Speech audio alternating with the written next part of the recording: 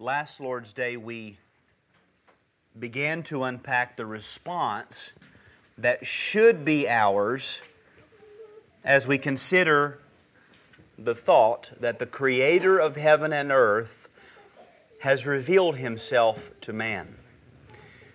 To put everything that we've seen together, there are benefits to knowing God, and there are dangers coming to those who do not know God.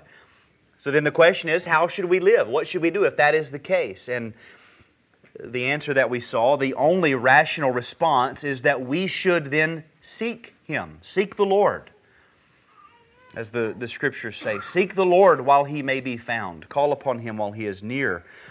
Now, just as by way of introduction, I want to read 4 Scriptures that we read last week, just to connect us with what we read. I will not add comment. I just want you to hear them as a reminder of what we saw. Psalm 105, verses 4 and 5. Seek the Lord and His strength. Seek His face continually. Remember His wonders which He has done, His marvels, and the judgments uttered by His mouth. Hosea 6:3. Let us know. Let us press on to know the Lord.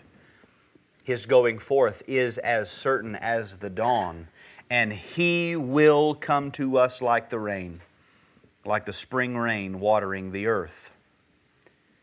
2 Chronicles 15:2. The Lord is with you when you are with Him. If you seek Him, He will let you find Him. And Psalm 9, verse 10. Those who know your name will put their trust in you, for you, O Lord, have not forsaken those who seek you. We must seek the Lord. We must seek Him continually. It must be the great endeavor of our lives. And we have His promise that if we seek Him, He will let us find Him. I attempted to define or explain this seeking after God as a turning of one's whole self toward God. And I used the illustration. I realize that this is 2 services now that I've used the illustration of a firearm. But I used the illustration of the scope of a rifle being set on a target. When the target when the scope is filled with the target, the direction of the bullet will go that way if everything is as it should be. And so also, when we are fully turned toward God in our thoughts and our affections and our desires, we will give ourselves to Him and we will find Him. Now, tonight we come to what is sort of the how-to of seeking the Lord. Last week I said seeking the Lord is not like a switch that we just flip. I'll do this for a few minutes and turn it off. Turn it on, turn it on, turn it off. I said it's not like a word search or a crossword puzzle that we just go through a few little activities and therefore we have fully sought the Lord. It is a manner of life. Remember, it requires all your heart, the Bible says. You will find me, the Lord said, when you seek me with all your heart. It's not just something that a little practice that we engage in. It requires the whole man. And yet, there are some activities or patterns of life, things to do, which will be the logical outworking when we have fully turned ourselves toward God. There are some things that we have to do. As with seeking or searching with anything, you want to go to the place where you think that thing will be found. If a child goes missing, the search parties will begin their search where? The last place that child was known to be, the last place they were seen. When it comes to knowing the living God, those whose hearts are fully set to seek Him must go to the place where He is to be found. Now, we're not speaking locally. I'm not talking about traveling to a particular geographical location. But we're talking about the place where God has chosen to make Himself known. Where do we know God has made Himself known? Or we could put it this way, where was the last place someone found the Lord? The place that He's made Him known, or made Himself known. reading now from page 10. How are we to seek the knowledge of God? The answer is foundational to the Christian life. We seek the knowledge of God through prayerful study of the Word of God, the Scriptures. And therefore he asserts at the end of that paragraph, the Scriptures are the believer's one great source of knowledge. And so tonight we're going to walk through this, what is foundational, what is a fundamental element of Christian doctrine. I don't think that anything that we're going to say or cover tonight is going to be news to anyone. But perhaps you'll hear it and hear it in a new light or reconsider it, be reaffirmed in it. And that the truth is this: if we want to know the Lord, we have to go where God has revealed Himself. And He's revealed Himself in the Scriptures, in His Word. That's the point. To know the Lord, we must seek Him through the prayerful study of and personal acquaintance with the revelation of God in His Word, the Bible. Now, before we look at some of the Scriptures that are given, I want to show you how this is stated in our confession of faith, just to show you that this is foundational, historical Christian doctrine. Reading from chapter 1 of our confession, paragraph 1, and I'm abbreviating here, but the confession says that the works of creation and providence, now God has made Himself known, and that we call that general revelation. God has made Himself known in the works of creation and providence. But notice that we don't have a chapter here that says, if you really want to know the Lord, you need to go outside and look at the sky. We don't have that. There are some things that we can know about God, but we confess the works of creation and providence are not sufficient to give that knowledge of God and His will, which is necessary unto salvation. Now, what does that teach us?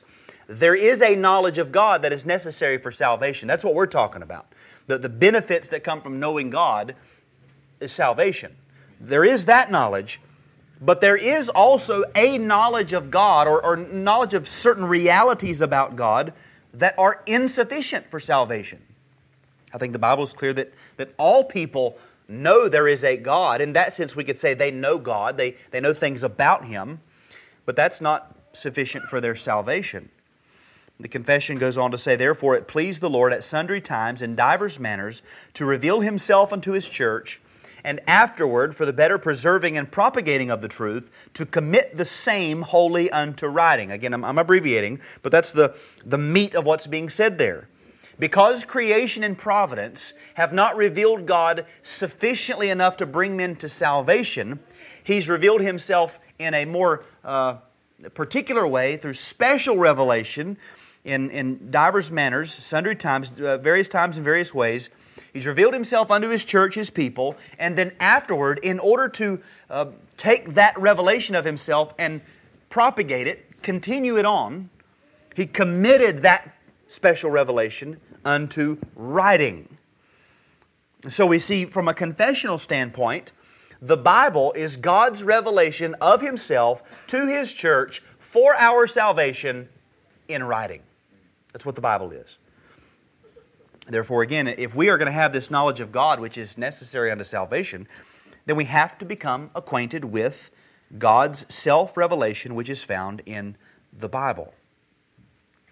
Now, the way, going back to the study book, the workbook, the way that this chapter enforces this truth is by showing us first that the Bible is a trustworthy source of study.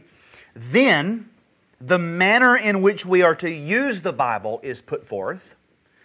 And then it closes with addressing the matter of prayer and how prayer relates to studying the Bible. Now, I said when we first began, I'm still trying to figure out how exactly to bring this material without just reading through the workbook. So what I did was took those three ideas and gave them my own headings.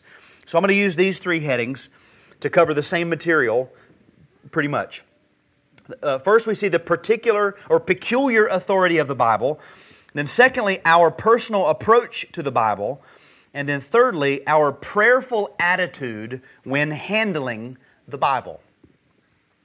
The Bible's authority, then our approach to it, and then the prayerful attitude that we ought to have when handling the Bible. If we wanted to break it up really into two main ideas, the questions are these. How does the Bible come to us? And then, how should we come to the Bible? That's what we're going to cover. And again, all of this is in order that we might know God in a saving way. So, number one, the peculiar authority of the Bible. As we've seen, there are benefits to knowing God. There are dangers to not knowing God. And I think when we study those out, we come to this conclusion that a lot is on the line when it comes to knowing God. This is not a trivial matter. The state of our souls is at stake when it comes to knowing God or not knowing God. If we're going to know Him, then we are to seek Him, and therefore a lot is riding on our seeking of God, our going after Him. We want to know that the place that we're looking is the place where God can be found, where God was last seen. And so we turn to the Bible, but the question is, how can we be confident that the Bible is a trustworthy source? We can't afford to be wrong here. Wouldn't it be awful to come to the end of our lives and find out that the location we had been looking was nowhere near where He was?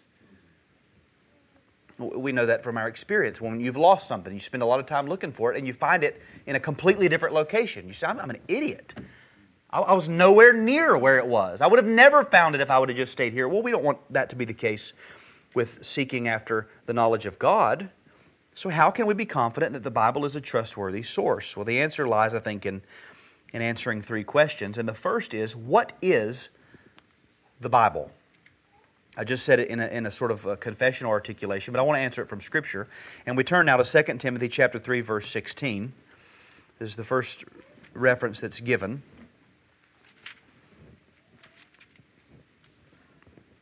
2 Timothy 3:16, we're answering the question, what is the Bible? If it really is a trustworthy source, we're wanting to understand the authority behind it, we need to know what it is. 2 Timothy 3:16 says, all Scripture is inspired by God and profitable for teaching, for reproof, for correction, for training in righteousness.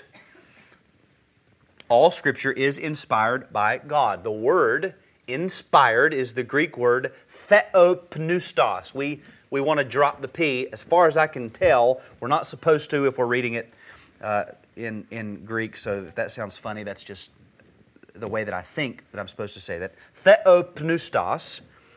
Theo, we know from words like theology, study of God. Theo, referring to God. And then the next word we know as a prefix. In Greek it's P-N-E-O. Usually we see P-N-E-U as in pneumonia, a sickness that deals with the lungs or the breath, or if you have tools that are pneumatic, P-N-E-U. That those are tools that work off of an air compressor. The picture is air, breath, wind. So the word inspired could literally be translated God breathed. Breathed out by God. Now, when we read the word inspired, usually we don't think, if we say somebody really inspired me, that's sort of synonymous with they encouraged me or they motivated me. I think that if we're going to use that type of language, expired might actually be a better way to think of it. Something coming out, the expiration or the outflowing of or from God, the breath of God coming out. But anyway, the thing that I want you to see is that Scripture, the things that He wants you to see, Scripture, all Scripture is inspired by God or breathed out by God or God breathed. All Scripture comes from God. God is the source. What is the Bible? The Bible is the Word of God. Now I'm going to jump out of the workbook for a second and ask another question. How did we get the Bible? How is it that the Word of God came from God to us? Now, to answer this question, we could go really, really big and technical, or we can stay very simple. I want to keep it very simple. You don't have to turn to these. I just want to read them. How did the Word of God come to us? Hebrews 1:1 says that God spoke long ago to the fathers in the prophets. God spoke. to and through the prophets. 2 Peter 1:21 says, "No prophecy was ever made by an act of human will, but men, moved by the Holy Spirit, spoke from God." 1 Peter 1, verses 10 and 11. "As to this salvation, the prophets who prophesied of the grace that would come to you made careful searches and inquiries, seeking to know what person or time," listen to the language, "the Spirit of Christ within them was indicating, as He predicted the sufferings of Christ and the glories to follow." Again, we can ask, by what means did the prophets prophesy? Well, they prophesied by the Spirit of Christ in them, indicating, teaching, informing them, and then they spoke. The Holy Spirit, or we could say the breath of God. So then how did we get the Word of God into the form that we have it now, into an inscripturated form? The answer is that the Holy Spirit of God, who is God, spoke to and through men, and then that was put into writing. It was recorded into writing, or the language of the confession, the same was committed unto writing. What is the Bible? The Bible is the Word of God. How do we get the Bible? God spoke through men. Now back to the workbook. What is our basic assumption when reading the Bible? If it is true that the Bible is the Word of God, that it comes to us in a way that is completely superintended by God the Holy Spirit, then what is always our first and most basic assumption when we open it up and begin to read? What is our most basic assumption? And here we read Psalm 12:6. "The words of the Lord are pure words, as silver tried in a furnace on the earth, refined 7 times." Now, it wasn't long ago that we went through Psalm 12, but I think most of us know the process. You dig silver out of the ground, it's mixed with other types of rock and metal. So you heat it up. The heating process burns away everything that's not silver and leaves the silver. The picture here is, and I don't know that how many times they would have actually done this in the process, but the picture here is, do that 7 times. Burn away all the impurities, let it cool down. Do it again. Do it again. Do it again 7 times. That's the language here. If we took it literally, 7 times of this process would achieve more than likely absolute purity of the metal. I think it's probably supposed to be taken figuratively because the number 7 represents completion, fullness. The completion of the purification process. In other words, the silver in this verse is absolutely pure as pure can be.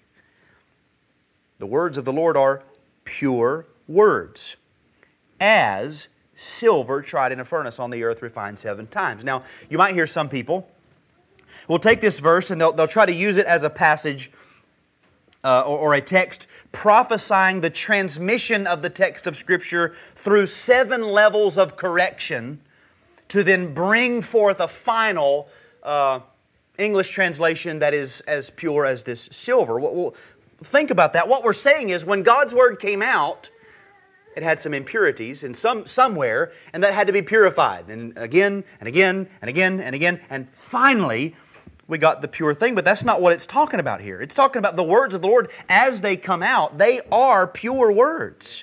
It has no impurities. It doesn't need to be cleansed. There is no real dross in the Word of God.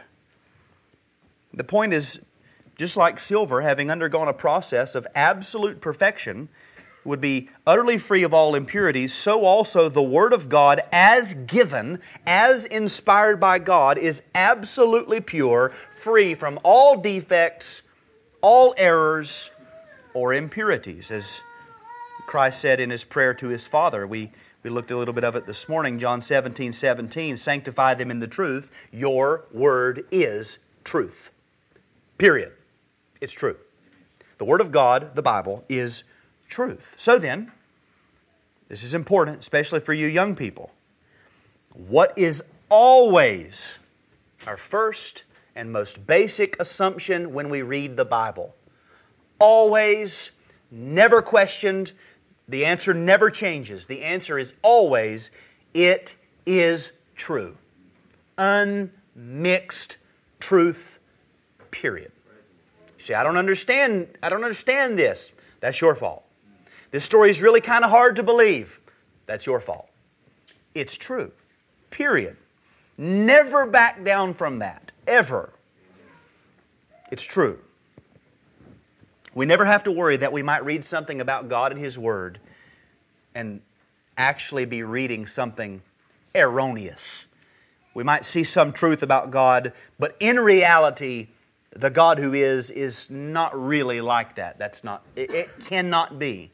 And we establish that not only by what the Scripture says of itself, but that is a part of the Christian faith. We receive it by faith. We believe it because the Word says it, period. Can a man live 3 days in the belly of a fish? It says it. It's truth. I've got nowhere else to go. Well, that just sounds absurd. Then I'll be absurd. But I can't move from what this book teaches. It's always truth. So then, it is the peculiar authority of the Bible. It comes from God, which gives it its trustworthiness as a source. We can trust it. Because it comes from God, it can be trusted. Because God used men, it can be understood, which is a great blessing. We can therefore read it, understand it, and trust it as a reliable revelation of God Himself. So, that is its peculiar authority.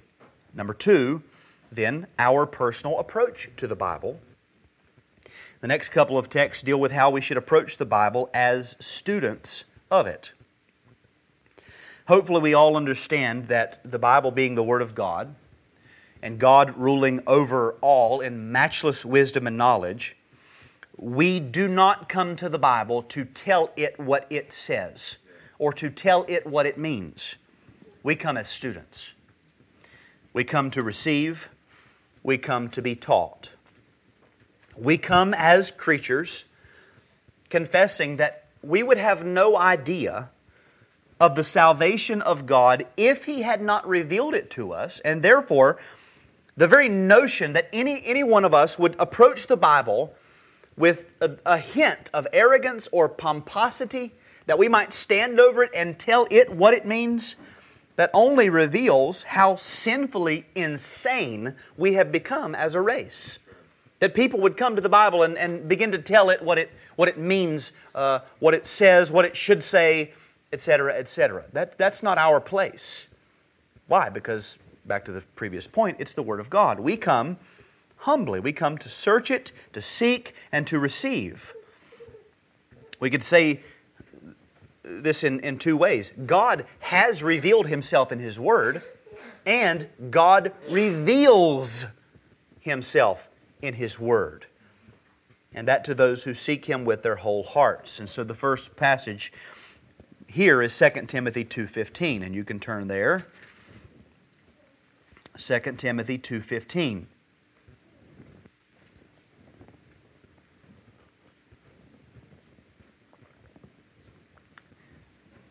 Be diligent to present yourself approved to God as a workman who does not need to be ashamed, accurately handling the word of truth. Now we know that Paul is writing to Timothy. He's giving Timothy instructions for the ministry. The standard that's given here is not less if you're not a pastor. Well, we call this a pastoral epistle. We don't read this and say, well, that's what Paul told Timothy, but for me, I can do whatever I want to with the Bible because I'm not a pastor. No, the standard of how we handle God's Word, the standard of our approach to God's Word is set by the object of our study, not by our office. He's not telling Timothy, this is how you should handle the Word just because you're a pastor. No, this is how you should handle it because it's God's Word and because you will answer to God for how you handled it. And that's true for all of us. So notice what it says. And this is, again, dictating our personal approach to the Bible. Number 1, diligence is required. Diligence is required. The NAS says, be diligent. Or you might have do your best or study to show. The word is spoudazo, and it's translated elsewhere like in phrases like be zealous or strive. It means to work with eagerness. In this verse, the eagerness or the striving or the zeal ultimately has to do with how we are going to answer to God. Be diligent to present yourself approved to God. In other words, He's looking all the way to the end. Think about the end. Think about standing before God someday. Think about answering to God for how you handled it, how you handled His Word, and be diligent in everything that you do. Work with eagerness so that when that day comes, you're not going to have to hang your head and be embarrassed or to say, I was sloppy a few times.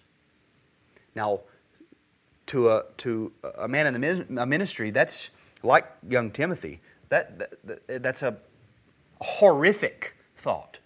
But it should be true of all of us. We should all tremble at the thought that we would stand before God and He would say, you ought to be ashamed at how you handled my word. Be diligent. In other words, do all that is in your power to be approved by God in the judgment for the way that you handled His word. So diligence is required. Secondly, work is required. We are to aim at being approved by God as workmen. And the word workman refers to a laborer, usually one that's hired. You're going to pay them for the labor that they produce. In this scenario then, God is like the boss. We are the workers. His word is the trade. His word is the workbench. And we need to think about what it looks like to be a good, hard laborer as we consider and study His word, which teaches us that seeking God in His word will require work. It's work. For all of us, but especially any man in the ministry, it's work. It does not come by osmosis. It takes brain power, it takes time, it requires tools.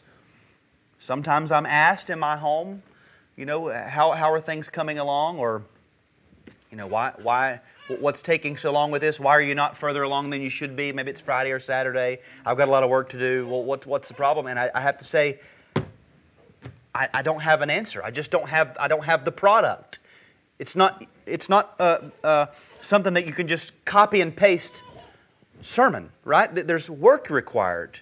And hopefully we all understand that. If we're going to know God from His Word, we're going to have to work at it. All of this, again, I think is assumed in that notion of seeking God with our whole heart. We have to be fully given over to know God through the study of His Word. It's going to require something of us, but we can rest. This is sort of the motivation. We can rest confident in our discoveries, going back to the first point, because it is the undiluted Word of God. When you've done the work, when you've labored, and you learn something, you see something, God reveals something of Himself to you, that's the reward. It's a blessing, and the reward is there, as we've seen. He's promised. Now, the next text that's given to us gives us a biographical description of a man who did just this, and that's Ezra chapter 7, verse 10.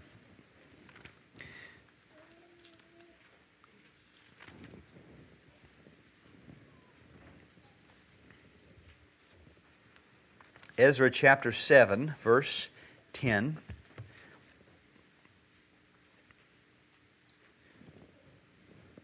For Ezra had set his heart to study the law of the Lord and to practice it, and to teach His statutes and ordinances in Israel.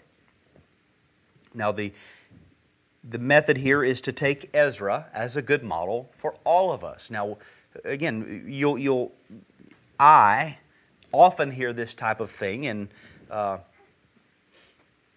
meetings or teaching that is specifically for men in the ministry.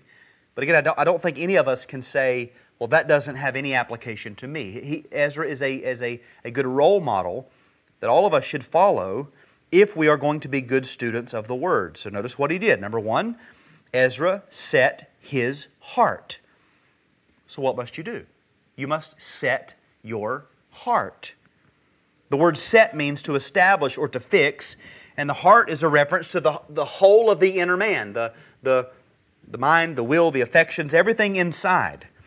So it must be a settled matter within your own heart that you will be devoted to the work. You have to decide, I'm going to give myself to this. He set his heart. Secondly, he set his heart to study the law. Now we're taking the concept of the law and expanding it out to the more broad application of all inscripturated revelation. But we have to study. Set your heart to study. The word study means to resort to, or to seek with care, or to inquire. And lo and behold, it's the same word that is translated seek in Psalm 105 verse 4. Seek the Lord and His strength. Seek His face continually. Here at Ezra, study the law or seek the law. What's he doing? It's similar to the concept of seeking that we've already discussed. And so we have to be firmly established in our hearts that we will give a diligent search into the Word of God. And I think that idea is what's being expressed in the verse we looked at last week, Psalm 27:8, where the psalmist says, "My heart said to you, your face, O Lord, I shall seek." There has to be a firm resoluteness of spirit within us. And I said that there has to come a point for all of us when we settle it within ourselves which direction we're going to go. We can barely mope along, or we can set our faces like flint to study the Word of God in order to know Him. And as Ben prayed this morning, it will cost us. You've got to just go ahead and settle it. I will not have what my friends have. I will not have what the world has. I won't go their way. I won't be with them. I won't get invited. I won't be a part of this or that.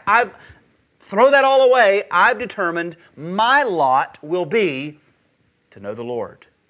You've got to decide that. Every one of us has to come to that determination, and it's hard. Sometimes it takes a long time. We take little steps. I think I'm ready to decide, but then really deep within us, we're still kind of holding on to a lot of things. We do this in our prayers also. We pray, Lord, help me to do this, knowing full well in the back of our minds, I'm actually just going to go right back to what I was doing.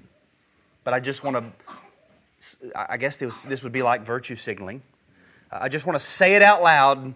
I'm interested in heavenly things.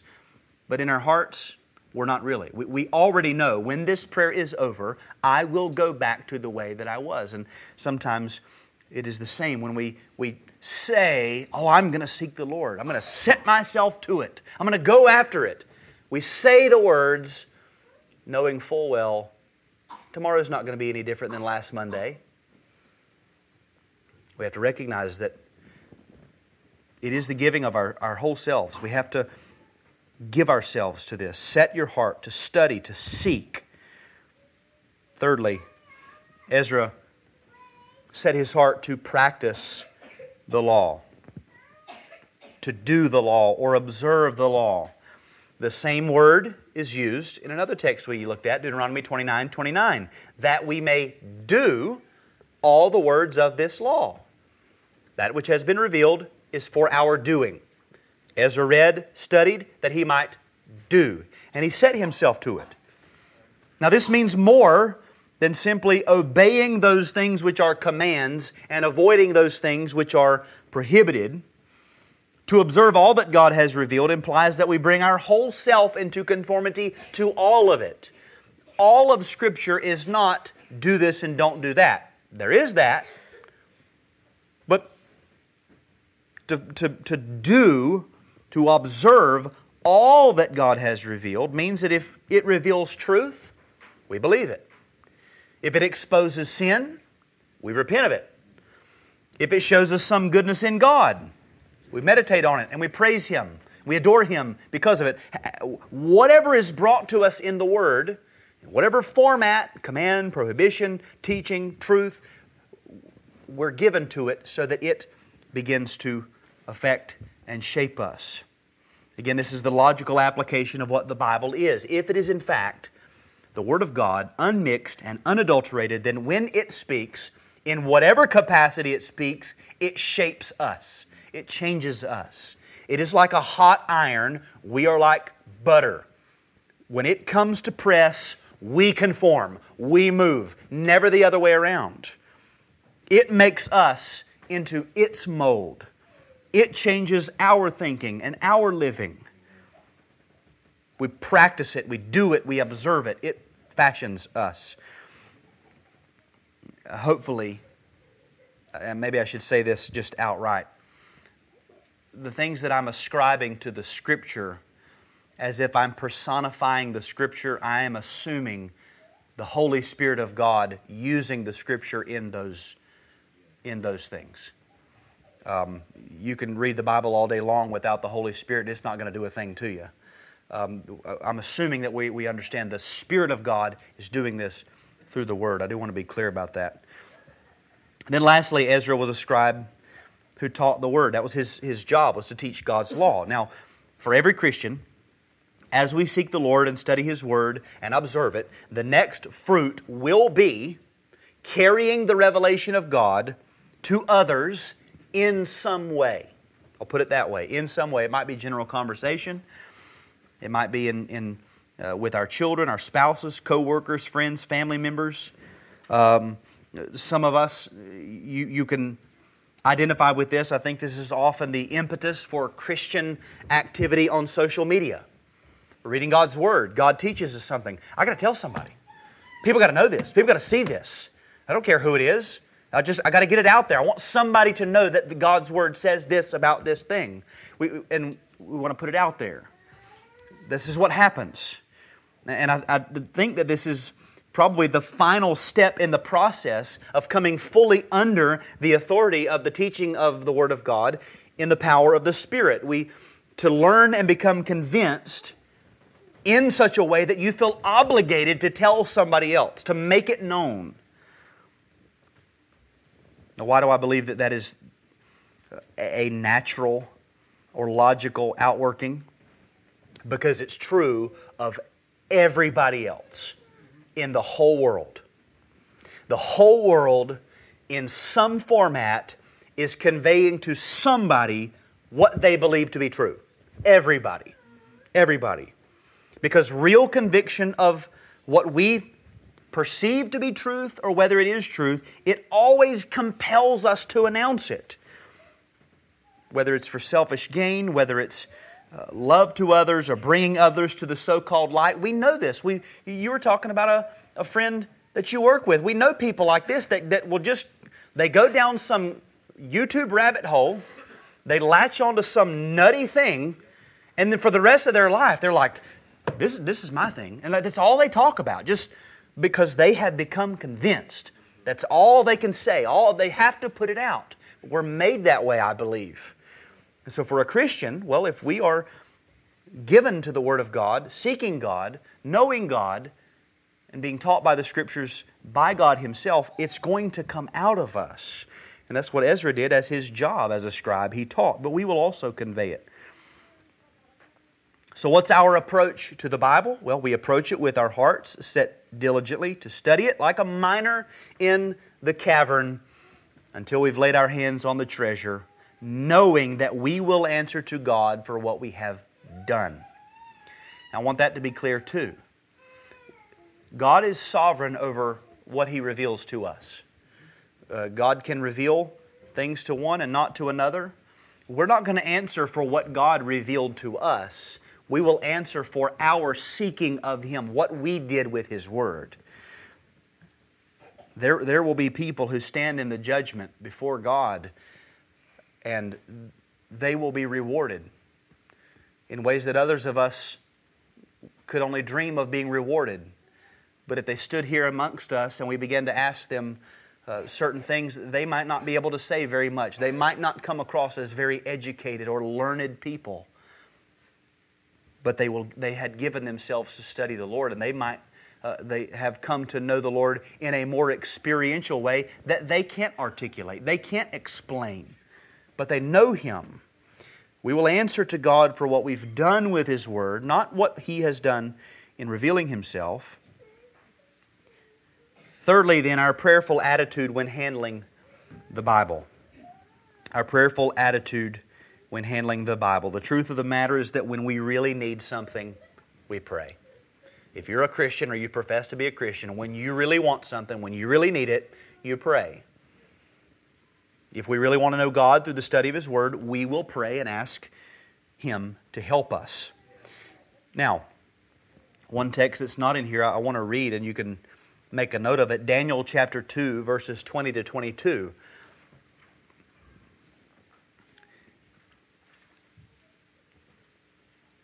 Daniel said,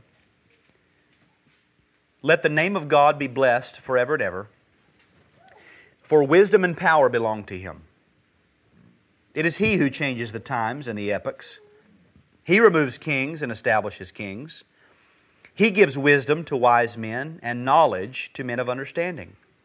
It is He who reveals the profound and hidden things. He knows what is in the darkness, and the light dwells with Him." And the reason I bring that out is to make this point. If there's going to be any discovery of God, it will only be because God has made it known. He's the one who reveals. So what do? We just sit and wait? No, if we want it, we pray. We go to Him. We go to where it can be found. Now, back to the workbook, Jeremiah 33, verses 2 and 3 are given. "Thus says the Lord who made the earth, the Lord who formed it to establish it. The Lord is His name." Here's what God says. "Call to me, and I will answer you. And I will tell you the great and mighty things which you do not know." The Lord says, "Call to me, and I'll answer. Call to me, I will tell you." We saw last week that God promises to reveal Himself to those who seek Him, as sure as the dawn. He will come to us. That might be one of my new favorite Bible verses. He will come to us. He promises. Here we see He promises to reveal Himself to those who call to Him. How does He reveal Himself? By speaking. "Call to me, I will tell you." How do we seek Him? By calling to Him and by searching His Word, His speech. So it all comes together there. The prayerful study of the Word of God. And then a well-known example of such a prayer, Psalm 119:18. "Open my eyes that I may behold wonderful things from your law." And we should pray this prayer in faith with no doubting. And God will answer, and He will make Himself known to those who call to Him. So then, all of this is just leading up to the study of the attributes of God, but it's just preparing us. The knowledge of God is the greatest of all knowledge. It is the most necessary knowledge, with great benefits to those who know Him, great dangers and curses to those who do not know Him, and therefore we must seek Him.